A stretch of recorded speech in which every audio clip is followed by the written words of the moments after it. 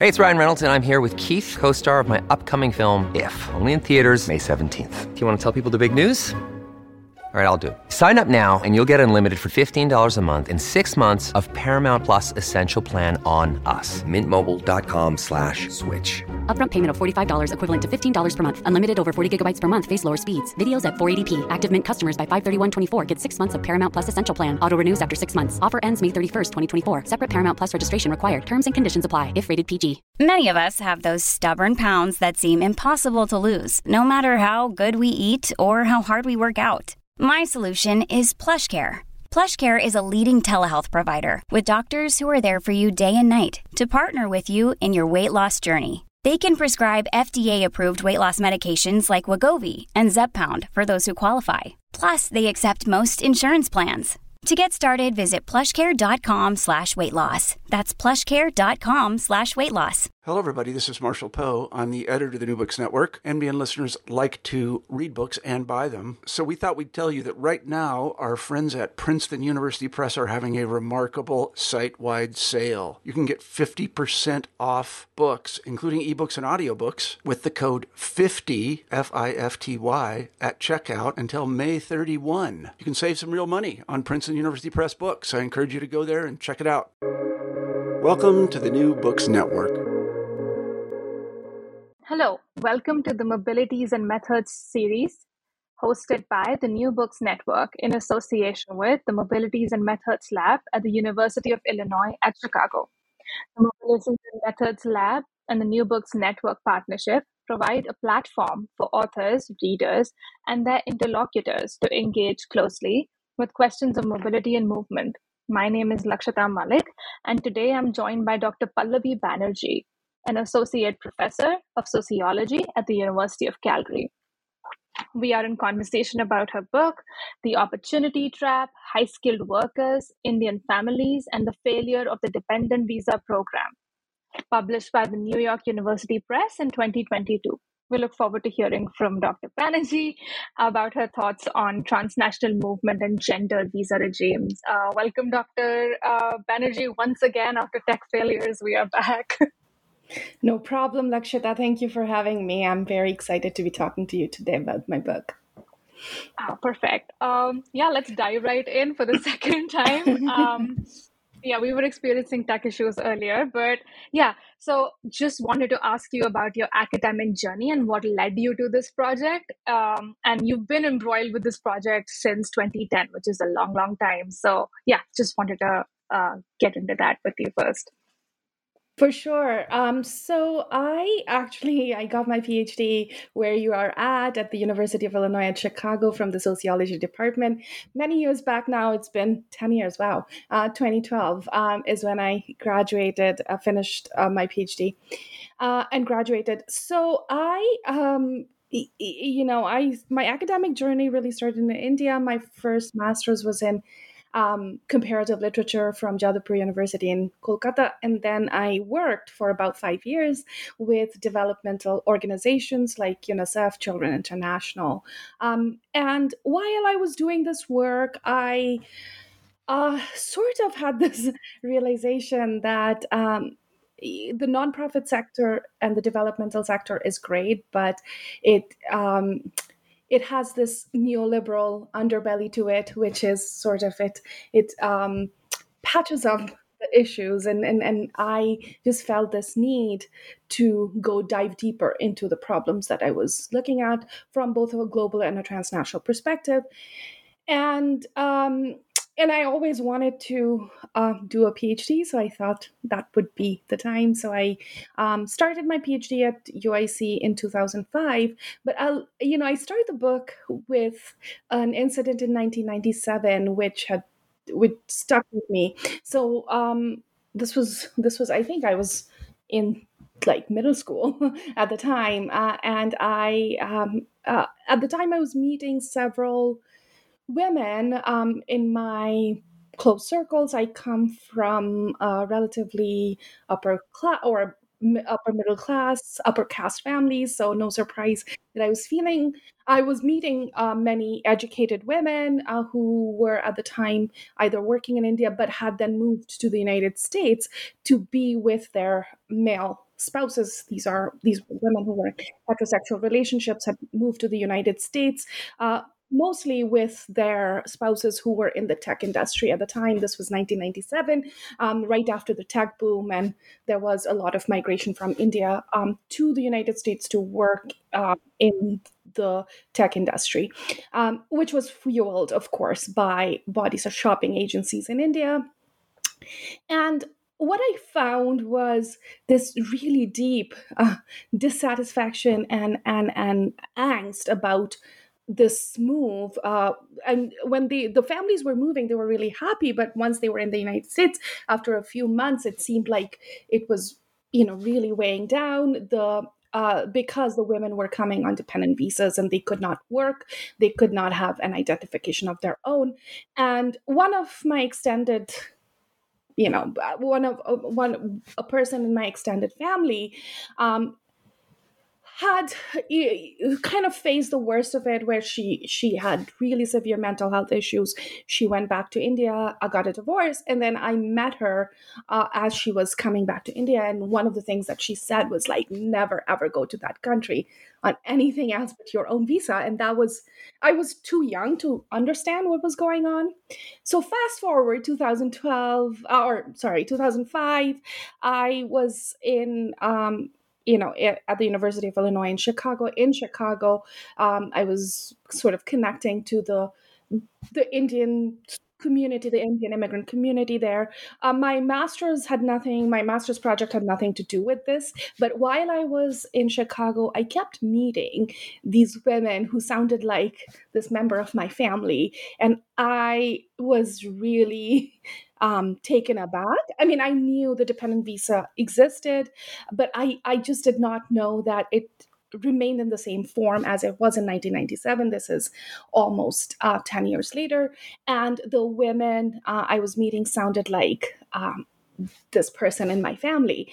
And as I kept meeting them, the other thing that I realized was they were very concerned about the silencing that they were facing. They felt that no one at that time knew about their stories, or they did not know that there was a really large contingent group of women who were not being allowed to work or have any identification of their own. And these women, most of them worked while they were in India. So that, and then I got to know some of them, and I saw the gender dynamics that followed because of this forced dependence. And so that's how I got to this project. I just was really honestly shocked and outraged that this was still going on. And these are a privileged group of people. They are, they come on high skilled, or they're the partners of these women come on high skilled visas. They were mostly middle class, upper caste women and men in India. And if this is a consequence of the immigration regime of the United States, I just wanted to explore that because it kind of showed also the underbelly of the gendered and racialized immigration regime of the United States. Yeah, no, and I was going to actually ask you about the very first. It's a very poignant sort of anecdote or this telling of this incident you just described with the close family member of yours. It's so gripping and really sets the tone for the rest of the book as well. And I was going to ask you about that, but thank you for bringing that up on your own, because that connects very closely to as a person who's just come out of fieldwork myself, very invested in methods. So I'm constantly now like, how did people go about doing this? And you really I would say have done a wonderful job of laying out your own positionality vis-a-vis your interlocutors. And if you can start by telling us about who your interlocutors were and something that you refer to as standpoint sociology, and you refer to yourself as a standpoint sociologist on page 26 of your book, and I was really intrigued by that concept, and I really just was hoping you'd get into some of the methodological stuff and your relationship with your interlocutors and how that grew, because I mean, you detail both male and female dependents, so men and women as dependents, and the struggle to get through to the husbands of the nurses who happen to be largely women was very very deeply felt by me. So just wanted to get into that.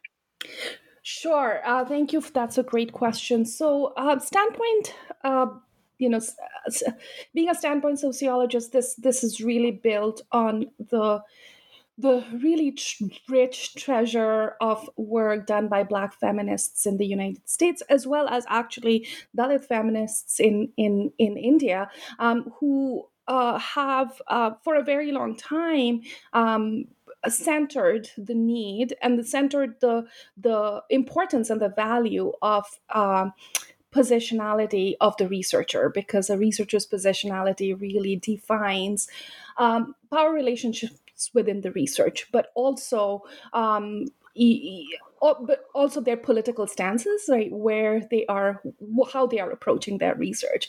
And it's really important, like Patricia Hill Collins and Kathy Cohen and others say, that it's really important to position yourself within your research so that you are at the table. Your perspective is on the table. You are not interacting with the people, the communities that are participating in your research as objects, right? You are part of that interlocution or that conversation, and that conversation is laced by the researcher's own power dynamic, their positionalities, the different intersecting positionalities.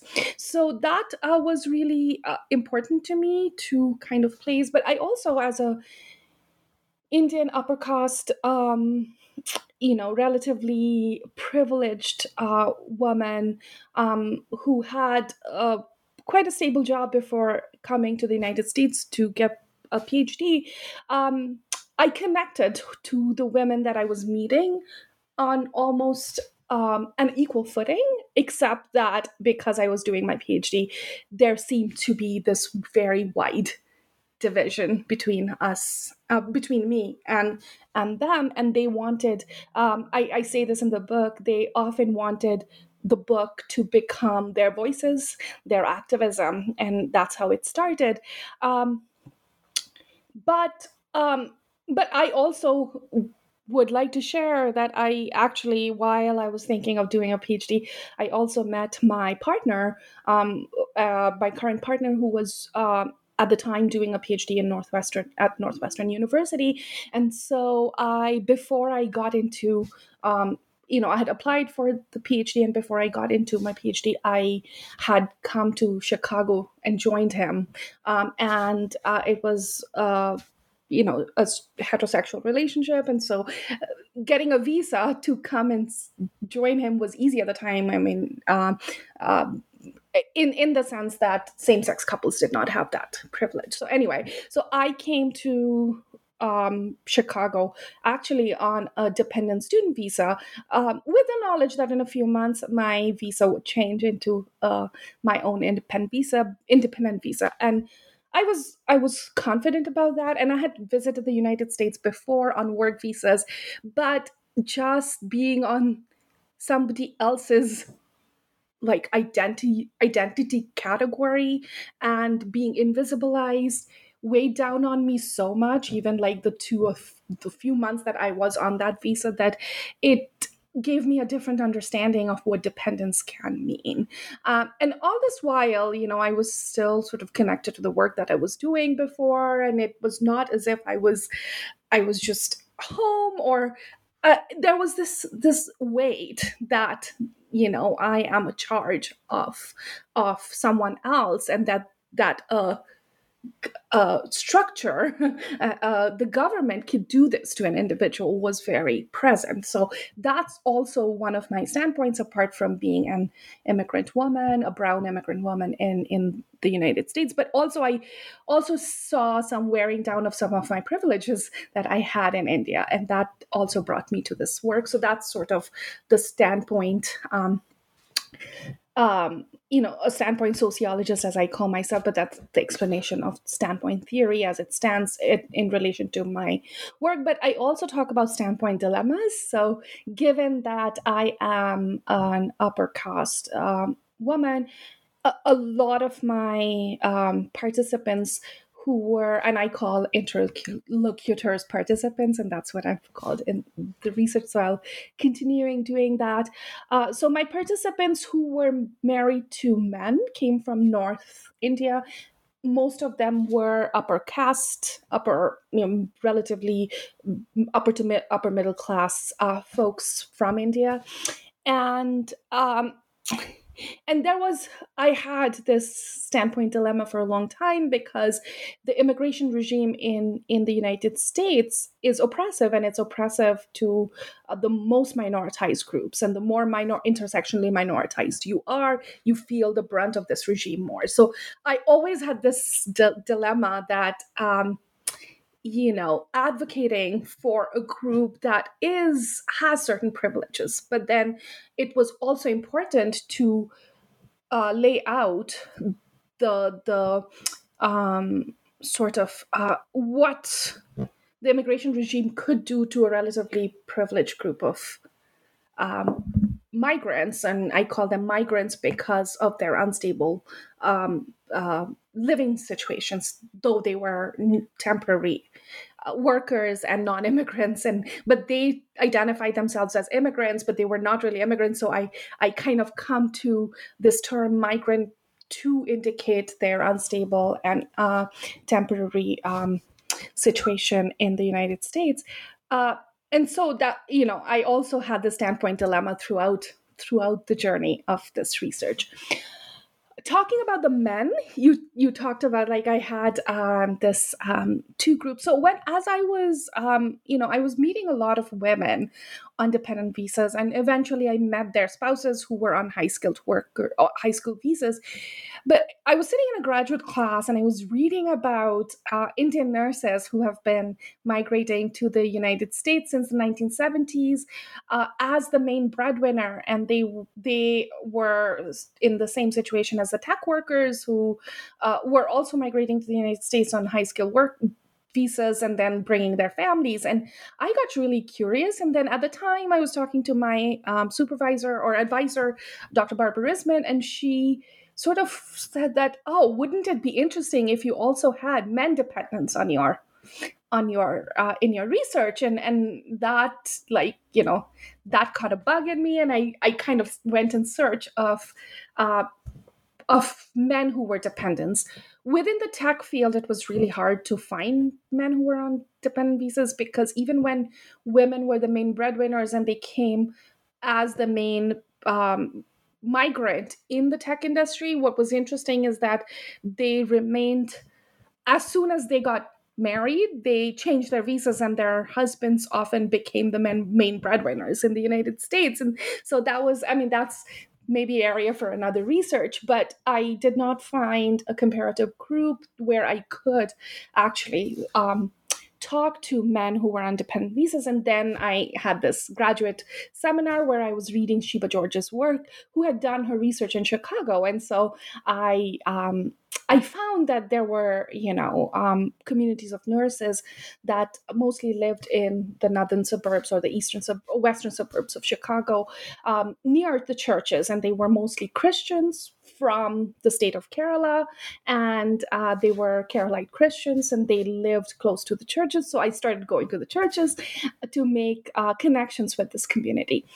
And there was, talking about standpoint, it was really, really difficult because, with the women who sort of identified with me and they were very happy to talk to me, the community of nurses really did not see me as one of their own. I was a Hindu, or I'm not religious. I identify as an atheist, but my last name suggests that I'm an upper caste Hindu person. And so they were like, why are you here? Why are you in the church? And I made it very clear that I was there because I was interested in this research. But I kept going to these events in the churches, and I, they were not hostile, but there was this just sort of this question: why are you here? And it was really difficult for the men to even look at me. So because they did not see me as one, they did not see me as part of the community, but they were also suspicious of me because I wanted to interrogate the gender dynamics that came out of them being dependents in the family, and I was very upfront about it. But the way that the connection happened is I shifted my stance a little bit, and I was like, well, if the men are not interested in talking to me, it would be very interesting to know what it is like to be a breadwinner in a family, where, so in many ways, the gender roles are being reversed, or the gender expectations are being reversed. So I started talking to the nurses in this church setting, and I found were more amenable to talking, and they welcomed me more once they realized that I was not there to extract information that would show the community in bad light, or there was some trust building that happened over the time because I was participating in various things in ways that was respectful. And so once the nurses welcomed me into their communities and eventually in their homes, the men became more amenable to talking, though, we can talk about this. I'm talking for a long time, so I'll stop. But the men were, they agreed to talk to me, but there was still a barrier. They would not talk to me about their dependent status and other things, and we can get into it later, but that's how I think my various standpoints came together in even starting this research. So on one hand, the women who were on dependent visas welcomed me and thought that this work, and it was almost propelled by them. They kept telling me, do something about this. And so it was propelled by the women who were on dependent visas, not so much their husbands who were on high skill visas, but the women mostly. And on the other hand, this community where the women were the main breadwinners, there was almost a deeper silencing of this status. And because there was more silencing around from the dependent men on their status and on their situation, it was harder for them to even accept me as part of someone who can tell their stories, because they did not want their stories to be told in the beginning, and that changed later. But yeah.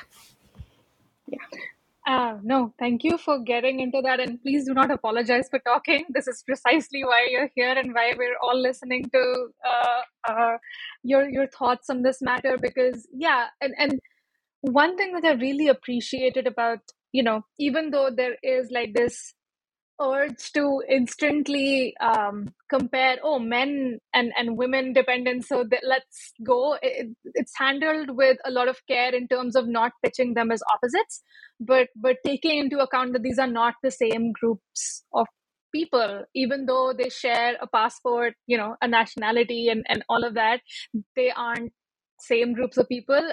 It's abundantly clear throughout your text that they're not hanging out with each other. You didn't find them hanging out together. They are participating in very different kind of cultural productions and cultural spaces. So that's abundantly clear. And I really appreciate the way in which, the interactions and the conversations around these two communities and the gendered conversations were handled. So that was abundantly clear. One of the interesting things about your text is it sort of takes these ideas, ideas around state recognition, things like visa and dependent visa, even, which nobody really thinks about, right? Like you mentioned, it's not even a second thought unless you have to experience it yourself. You don't think about it. And to do it among a group of people who have some kind of privilege, whether it's caste or class-based or gender-based privilege for the men, in many cases, the ideas of humiliation and dignity sort of really tie in this production of this fractured self, which, going back and forth from the identification to, who you are and what you're supposed to be doing. And a lot of your work is just looking at the everyday life of the dependent visa. It comes to life. And so I wanted to get into that, this sort of ideas of humiliation and dignity, which are, terms that come from, Dalit literature in the Indian context, and, literature, there's all sorts of history. But in this context happens to be very privileged migrants, but you handle it with, so I just wanted to get into those terms and what that means. Right. Thank you so much for that question. That's a great question and a great reading of the book.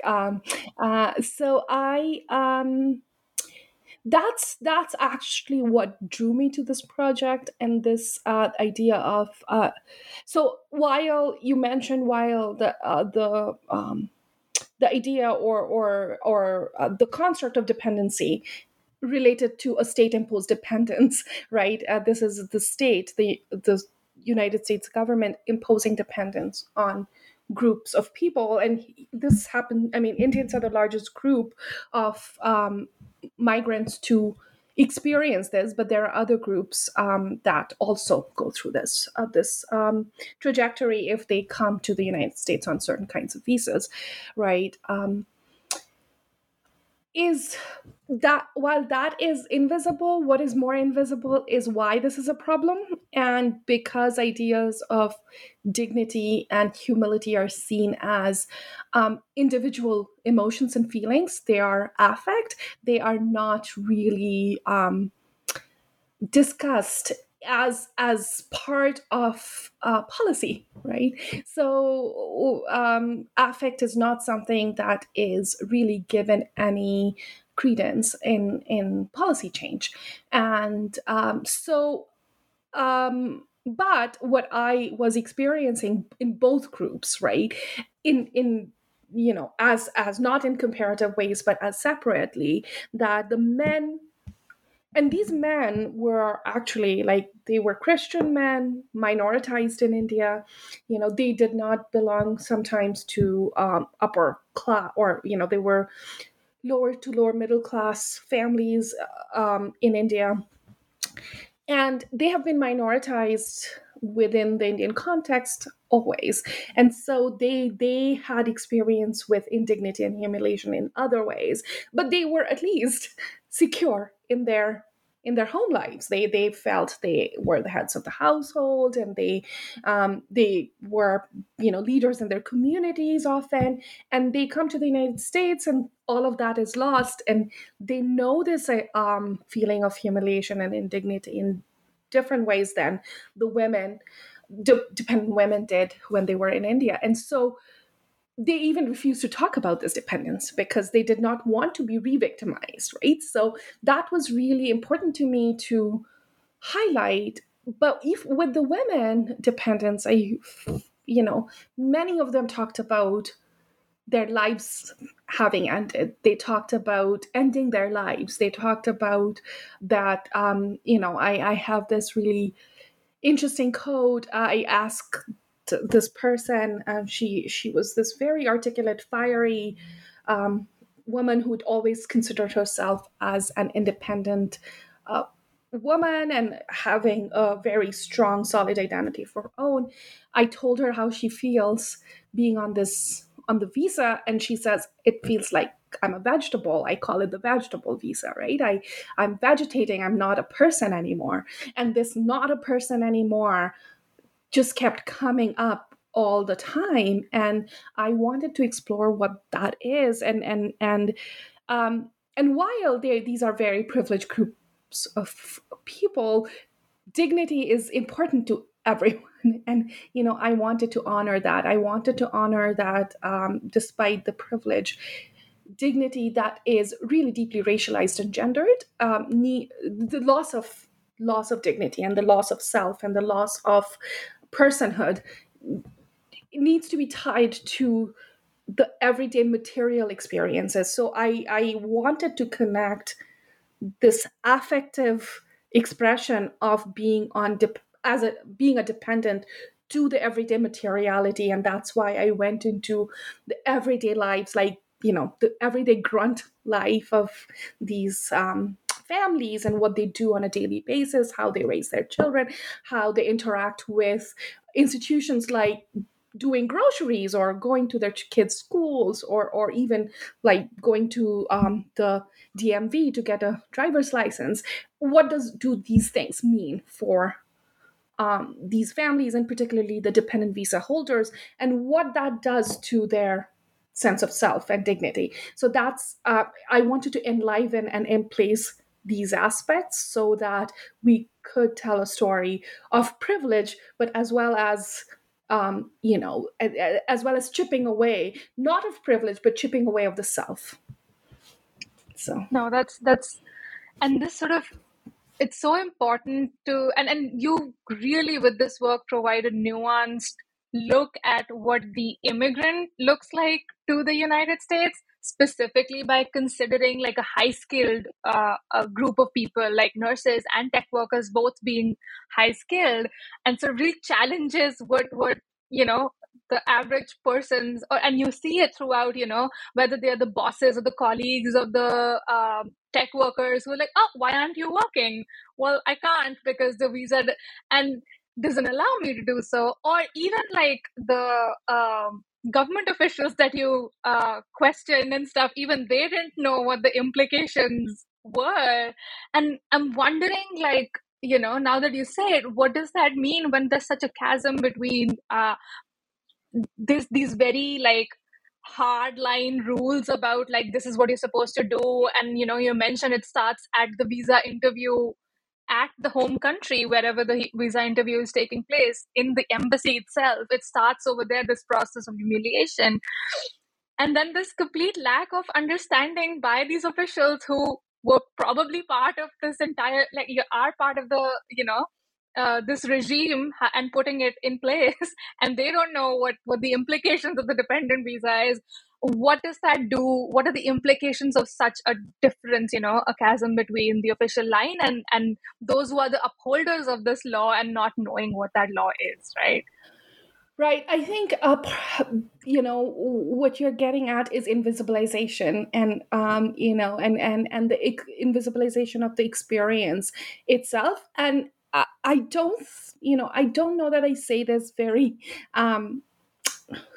sort of like, I lay it out very well in the book, but I think this invisibilization, it's not intentional, but it's intended, right? Like no one, the people who were, or the officials, the legislators that I talked to, a couple of them knew about this, but most of them were like, I mean, I cite Chandra Mohanty's work in the book, saying that it's this idea of universal third world women as universal dependents.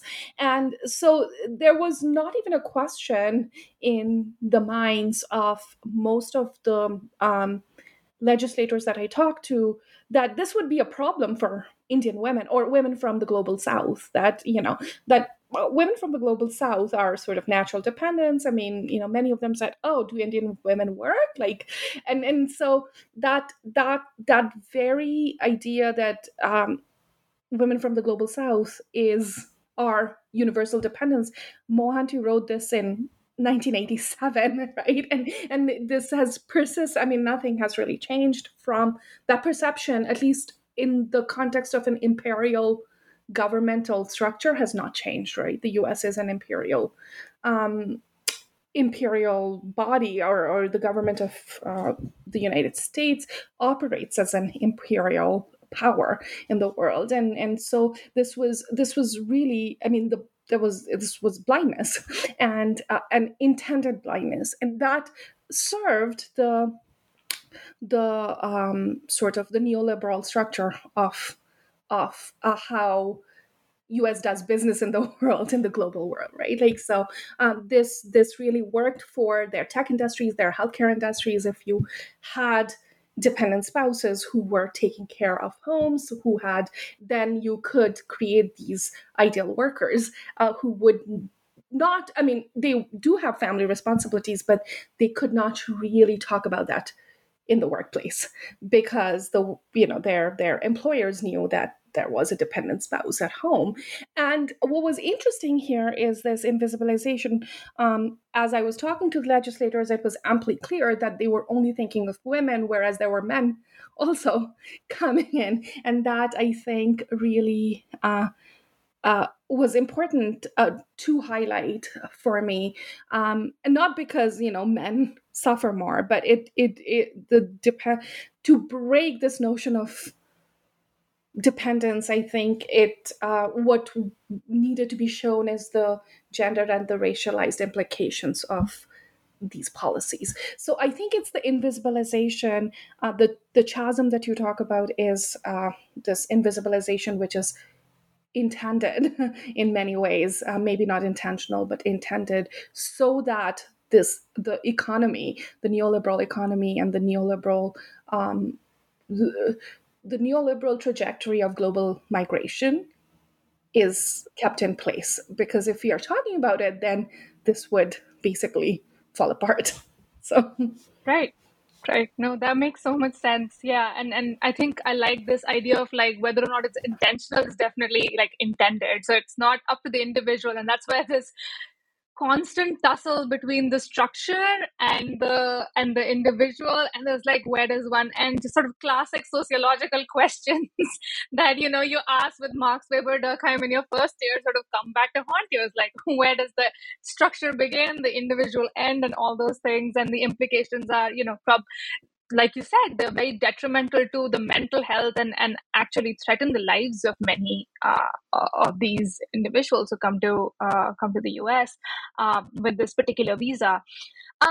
This idea of you sort of mentioned, and this goes at multiple times in your text, about this idea of forced heteropatriarchy onto the individuals, so onto the people who are Indian migrants who are entering through this particular visa. Sort of this idea of the 1950s American housewife who's at home doing all of the work, and that sort of but while you highlight these oppressive forced heteropatriarchal structures, there is a tension between how heteropatriarchy is understood by these different sets of interlocutors. I just very much remember this example on 105 where you mentioned the nurses sort of pointing out that hospitals don't like hiring Indian nurses because they keep going back to the families for a long period of time. And that's a problem for them because it's not the classic neoliberal subject, dedicated to work, which many of the tech workers are.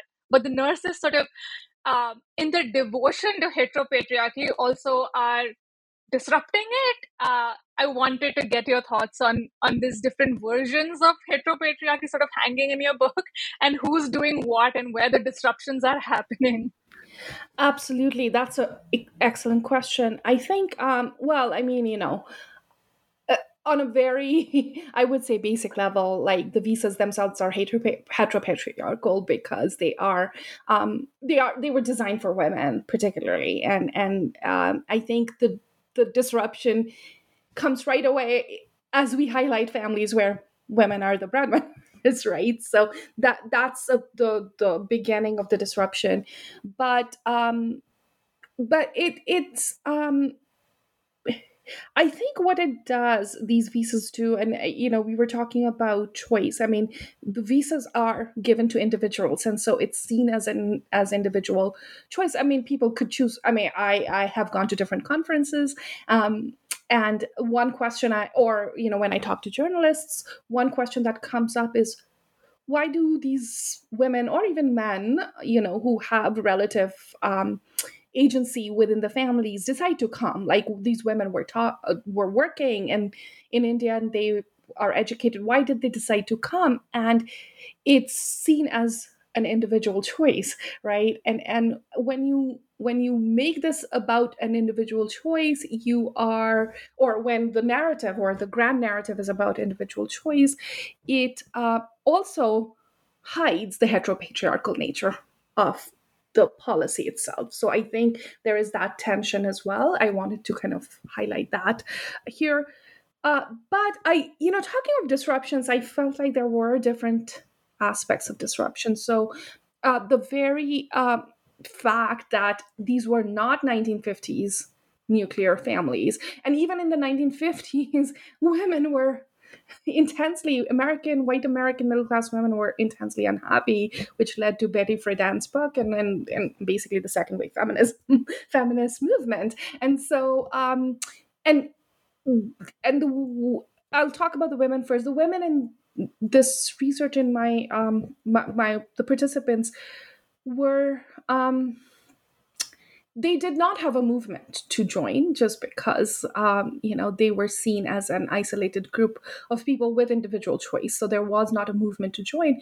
But throughout this work and later, I think starting in 2015, there was more of a online presence of these women telling their stories on their own, where they kept talking about how oppressive this system is, right? And that it also disrupts heteropatriarchy in a way that, these women are privileged. They have, their the family has enough to get by, I would think, though that's debatable. But given that it is really one income structure that creates different kinds of dependence. So we can get into that. But what I'm saying is that in their as they are expressing their angst and their deep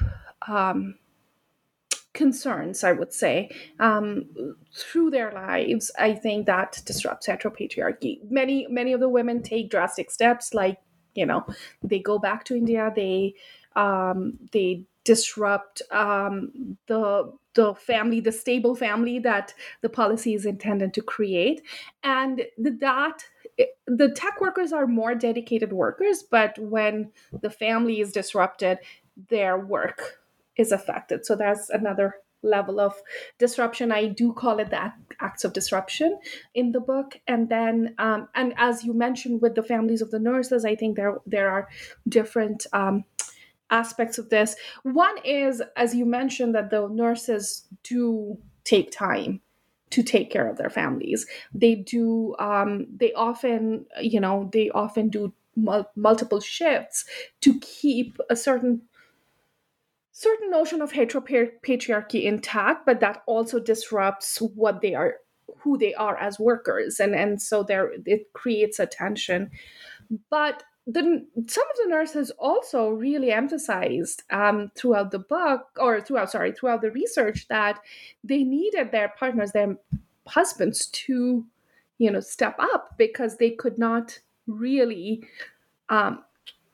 continue with doing so many shifts, like 3 shifts at work, multiple shifts. So, and the men did get really attached to the idea of taking care of children. So they did get really attached to the idea of being the main caregivers for their children. And while they kept the narrative around breadwinner, or not breadwinner, but head of the household and the father figure alive, it was embedded in care. It was that I care for my child, so that's why. It was not the authoritarian father. It was the caring father, right? And so that also at least disrupts the notion of what is often understood as traditional patriarchal families, that the nurses' families were really trying hard to keep intact, but disrupting it at the same time. So, yeah. I don't know if that answers I do want to. I'm sorry. I'm sorry. Yeah, no. That does answer in some way. I mean, like I said, part of the thing, we just tend to understand heteropatriarchy as this one thing, when it's really, as it's apparent in your book, it's really not this one thing. And often it's not even a smooth, it's not an iteration of one or the other. It's often very combative to keep different versions alive, intact, and everything, and they tend to kind of clash sometimes. It's not very easy to say, oh, it's the same way, we'll be heteropatriarchal in the same way. It's often quite nuanced and problematic. But sorry, continue. No, and I also wanted to quickly add to that, to what you said, was that, yeah, heteropatriarchy is not monolithic. It does not, I mean, as you know, as in gender, it does not really follow the norms of the heteronorm like rigidly, right? I mean, the tech workers, the men, often felt terribly guilty about their wives being on these dependent visas because of them. They didn't do very much about it most of the time, but at least in the conversation they did feel guilty, and they wanted to support their wives to transition out of it. So it was not that the men were very comfortable and sad because they were men and they were the breadwinners, they were very secure in their position. So that itself was also disruptive of the heteronormativity and heteropatriarchy in many ways. But what was keeping heteropatriarchy alive was really the structural forces. What was happening in the everyday lives of these families was actually disruptive to heteropatriarchy in many ways. But because the work structure was based on heteropatriarchy, the visa structure was based on heteropatriarchy. That is what was keeping heteropatriarchy alive. So even if the tech workers wanted to spend a week with their families taking care of the kids, they could not because of the demands of their time, and that because their visas are tied to their status. Their immigration status is tied to their work visas. So I just wanted to also highlight that. No, that thank you for adding that, and sort of brings me, while I do want to get to the question of parenting and child rearing, which you've devoted quite a bit of space to in your text, and that last chapter specifically for anybody interested in parenting is quite wonderful to read through, and gives you a lot of nuanced understanding of what it means to parent as a temporary migrant, quote unquote. So that was quite interesting. But before we get into that, I do want to address the question of choice, which comes back to haunt us in various ways. It becomes like, oh, it's like you said earlier, it's my choice. So it becomes the sight of taking back some of the agency that the structure has stripped from you. And B, this question of choice to specifically work. So it's sort of a multi-parted question, but the second part is like and these are working visas, right? At one point in the book, you do say that you realize that you could not get a full sense of what the dependence of the spouses look like if you didn't look at the work structures of their partners who were working, whose visas they were on, whose identity they were a part of, and that becomes because these so I wanted to get into what that means, plus this, and then another part of it is, and we can stop here. I'm maybe getting ahead of myself, but what does it mean to feel like dignity has been taken away from you? You have been humiliated if you don't have the right to work, especially in a society like the US, which is so centered towards making humans out of productivity. Just based on how productive you are, you're a human being. and what does that stripping away of that particular right, quote unquote, means in this context? Right. Thank you for that. I'll start with that because I do address that in the book, I think in chapter 3 or 4, I can't remember, in the chapter on families. So At Home is what it's called. That was the most profound realization that I had, right? That we are in this era of late capitalism, we have left human beings with no sense of dignity if they are not productive, and the angst that the women feel, it comes from that they cannot be happy taking care of their family. To care is devalued to such a large extent that while many of them talk about choice, so I'll link that back to choice. They do talk about choice. They do talk about that it was their choice to be with their husbands. It was their choice to leave their jobs in India because family was important to them. That's how they were raised. And they go back to these gendered scripts of what it means to be married, and that you are with their families, with your family and your husband, and you're taking care of your family. And care came up a lot in the context of choice. But that care, was fun. It was okay for a month or so, but beyond that, what many of my interlocutors called the honeymoon period of transitioning, where they were like, oh, I'm taking a break from work, this is fun, I'm playing house, basically. So, and once that phase of playing house waned, the realization that they were nothing because they could not work dawned. And I think that is perhaps the most profound consequence of late capitalism, and particularly in the United States, where the rates of unemployment are very high. Many women, most women in the United States actually don't work. Given this context, these women were feeling that they were vegetables. They had no dignity left because they could not work, because they were not productive members of the society. And so the care that they were giving their family, in many ways, the sacrifice that they had made was basically not only, they had internalized that it was nothing. It wasn't of any consequence. It did not have any value either in their lives or the society. But that was the messaging that was also present.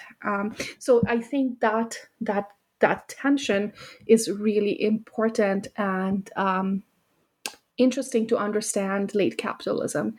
While everything boils down to choice, the choices you make, if they are not productive, if they don't add value to the economy, are dismissed and seen as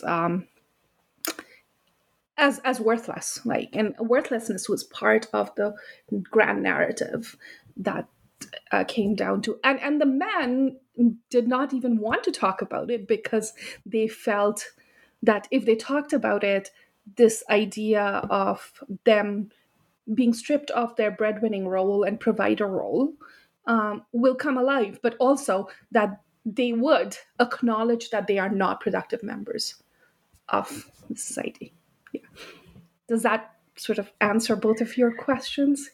Yeah, I think so. You deployed choice in so many different ways. So I didn't want to, but with the work question, it really was something that, it did come out in your text, and that's why I wanted, because it really is a tension here of and at one point you very beautifully mentioned in the text, it sort of strips caregiving of all of the, it could have been an opportunity to seek value in nurturing and caring, and that's one of the things that's stripped away with this very, very harsh visa regime, that there's no give, right? And everybody's internalized this problem. I realize we are in, I'm going to try and wrap it up real quick, but one of the things that I want to get to real quick is the parenting. And that's something you call it visa regimented transcultural cultivation. It's a mouthful, but it's important to understand what, and it sort of also breaks up what household chores look like and what caregiving looks like in very abstract terms of just hang around the house and do stuff. It's this really funny TikTok I saw where somebody was like, it seems like there are only 3 chores in the house: laundry, dishes, and cooking. But that's not the case. It's often quite nuanced. There's an intellectual aspect to what the kids should be doing and what they should be learning, who dispenses the money, how much can go into what, and then you go into a lot of that, working off a lot of the literature on parenting and migration and class, and you weave in all of these different threads. So I just wanted to, and this category of H4 mothers, which is also the other thing that you talk about, and so I wanted to just get your thoughts on that real quick before we wrap up, and so wanted to just get into that. Sure, that was a very interesting. That chapter was not in the book initially, and I had been thinking about this parenting aspect a lot. And because I did not talk to the children, when you're thinking about parenting, it's always important to have this sort of, to center perspectives of children. And I hadn't, my interviews were not with children. So it took me a while to get to this chapter. So I was glad that you actually thought that there was something new to that chapter. What drew me to that was, as you mentioned, the different kinds of work, right? So Marjorie DeWalt wrote this book, Feeding the Family. Patricia Hill Collins talks about intersectional impact of running a family. And so the work in the family, it's it's cooking, cleaning, and like dishes or whatever, the three things that the TikTok video said. But there is a lot of planning and a lot of sort of laundry list of things, talking about laundry, that goes into kind of managing a family. And when you are in a situation where you have one income, as most of these families did, and you are pressured to maintain a certain kind of class status, which is middle class, and many of these families were upper middle class in India. So there is a transnational and transcultural pressure to maintain and reproduce the class that that the families have, while not having much of the resources in the United States, right? So, but there is this pressure to emulate middle to upper middle class families, and I would add upper to upper middle class white families, because that's often in the racialized structure of the United States. That's what often immigrants aspire to have. So that's the problem of whiteness. So given these structural pressures, and adding the nuances of sort of regional, caste, religious demands that often, the literature has, the larger literature on immigrants and parenting has documented, fall squarely on the mothers, right? So the mothers are often the conduits and the passers on of culture.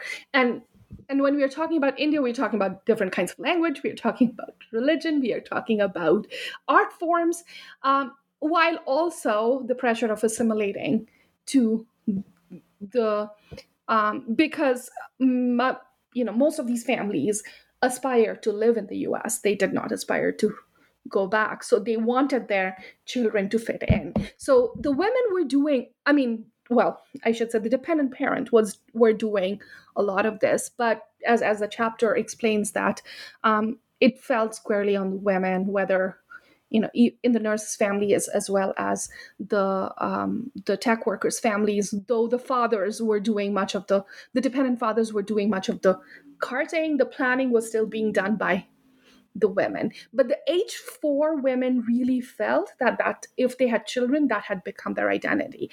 And I wanted to mention, when we were talking about disruption, many of the women, the H4 women, did not want to have children because they did not want to fall into this heteropatriarchal regime of just taking care of their child, right, in air quotes. And so, but the women that did have children or came with children felt like that had become their identity because of the various things that they had to manage as parents.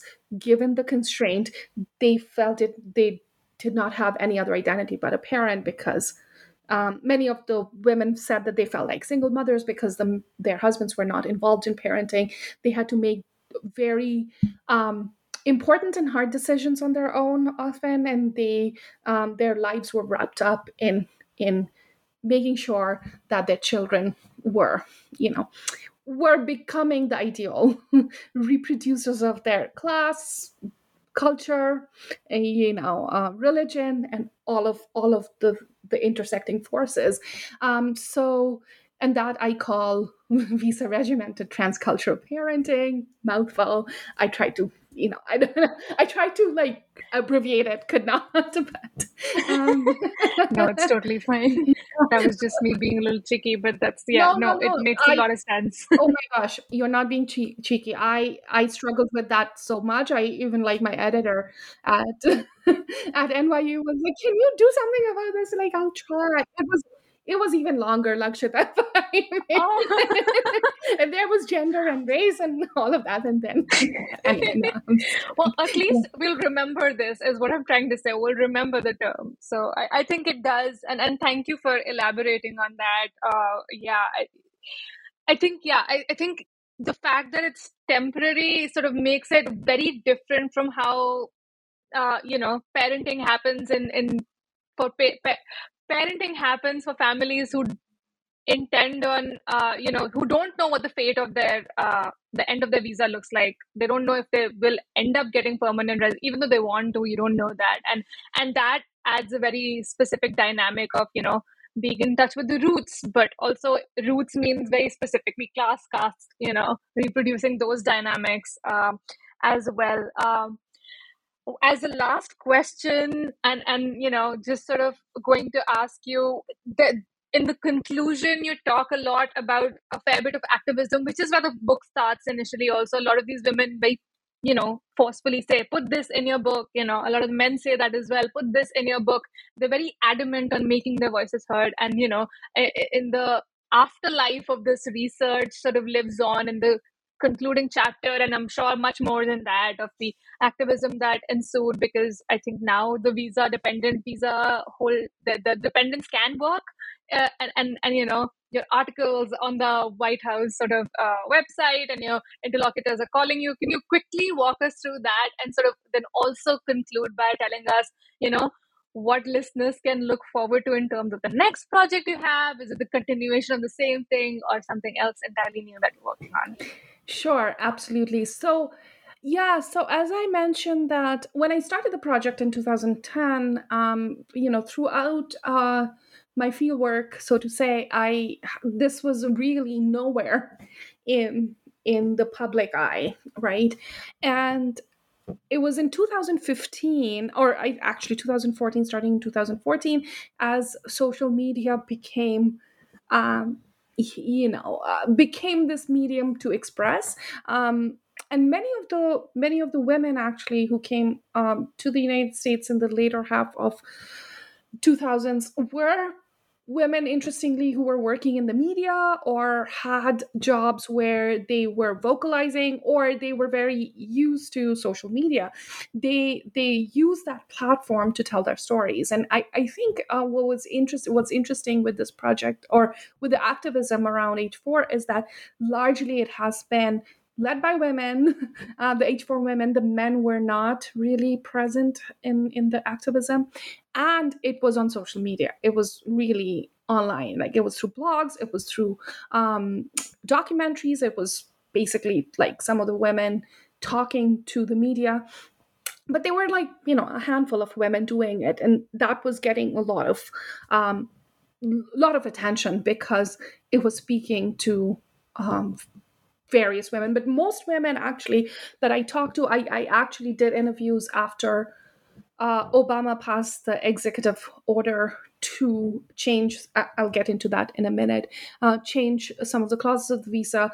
And I interviewed, H4 visa holders about the impact. And most of them did not really feel comfortable talking to the media or being part of this larger movement. They supported the movement, they just did not want to say very much. And that was because of the fear that it would harm their families in some way. And then when Trump came to power, this fear became more intensified in many ways. So while there was activism, I call it the Trumpian future in that last chapter. And Trump is gone, but we don't know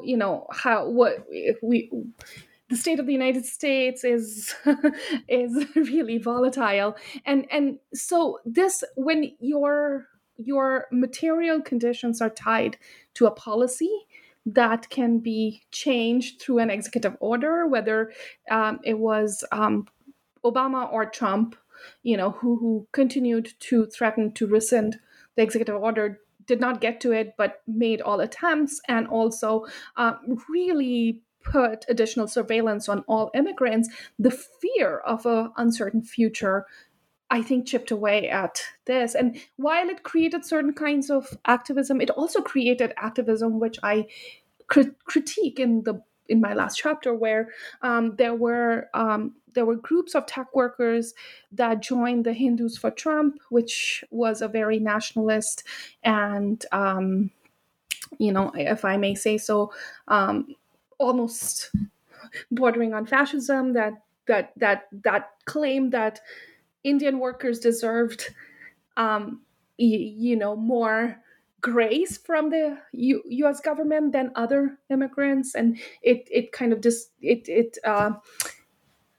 made distinctions between, it talked about illegal. They use the term illegal immigrants and identified Indian workers as legal immigrants who were more deserving. So it created these categories of deserving and undeserving immigrants more prominent in the activism.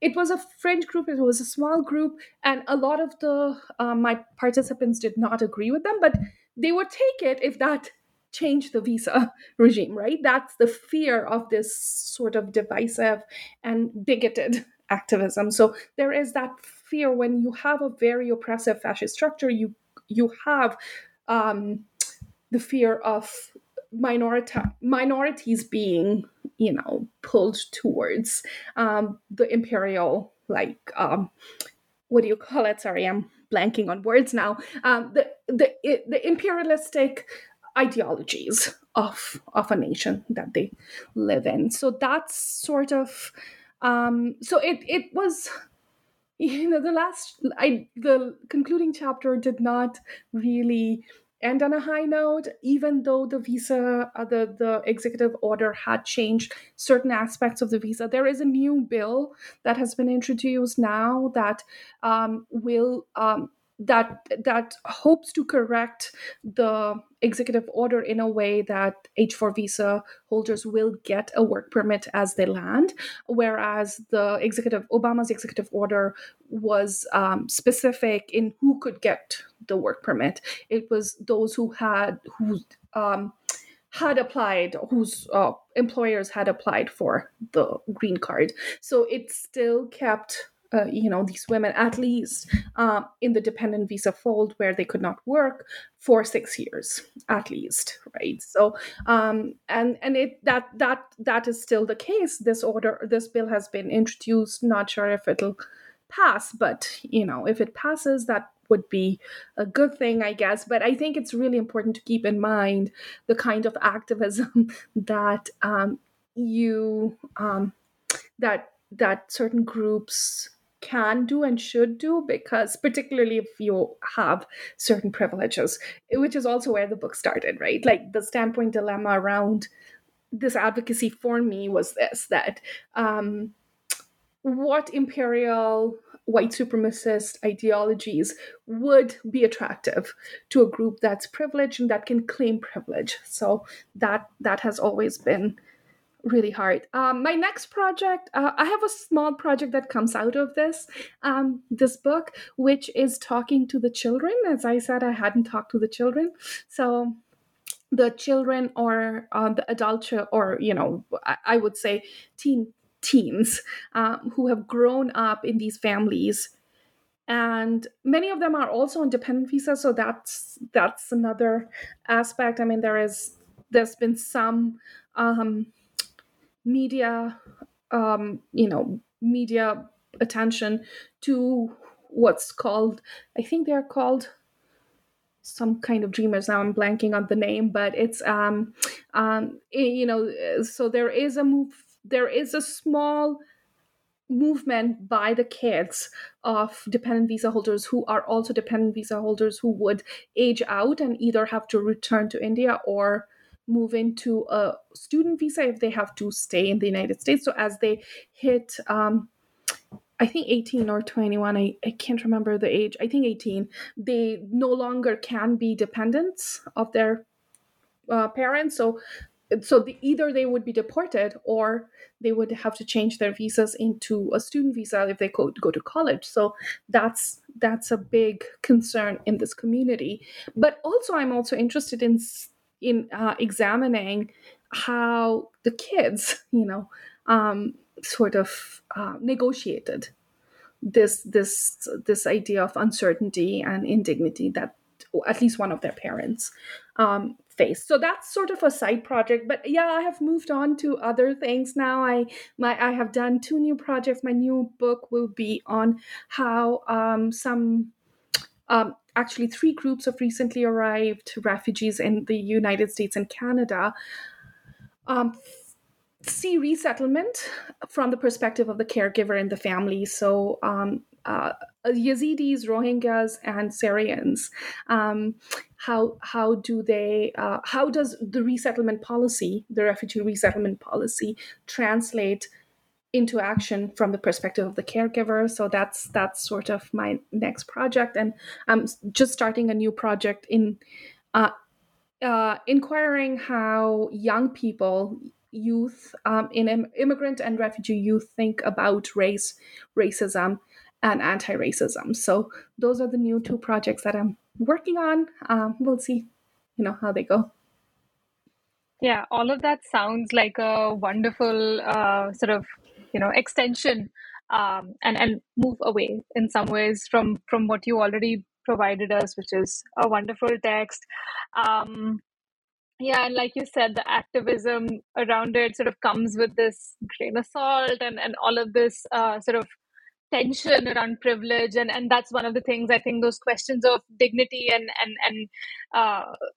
humiliation really sort of capture that, of what it means to be humiliated as a person with privilege in a place where you potentially don't have as much privilege. But thank you so much, Dr. Banerjee, for joining us, for all of the lovely insights.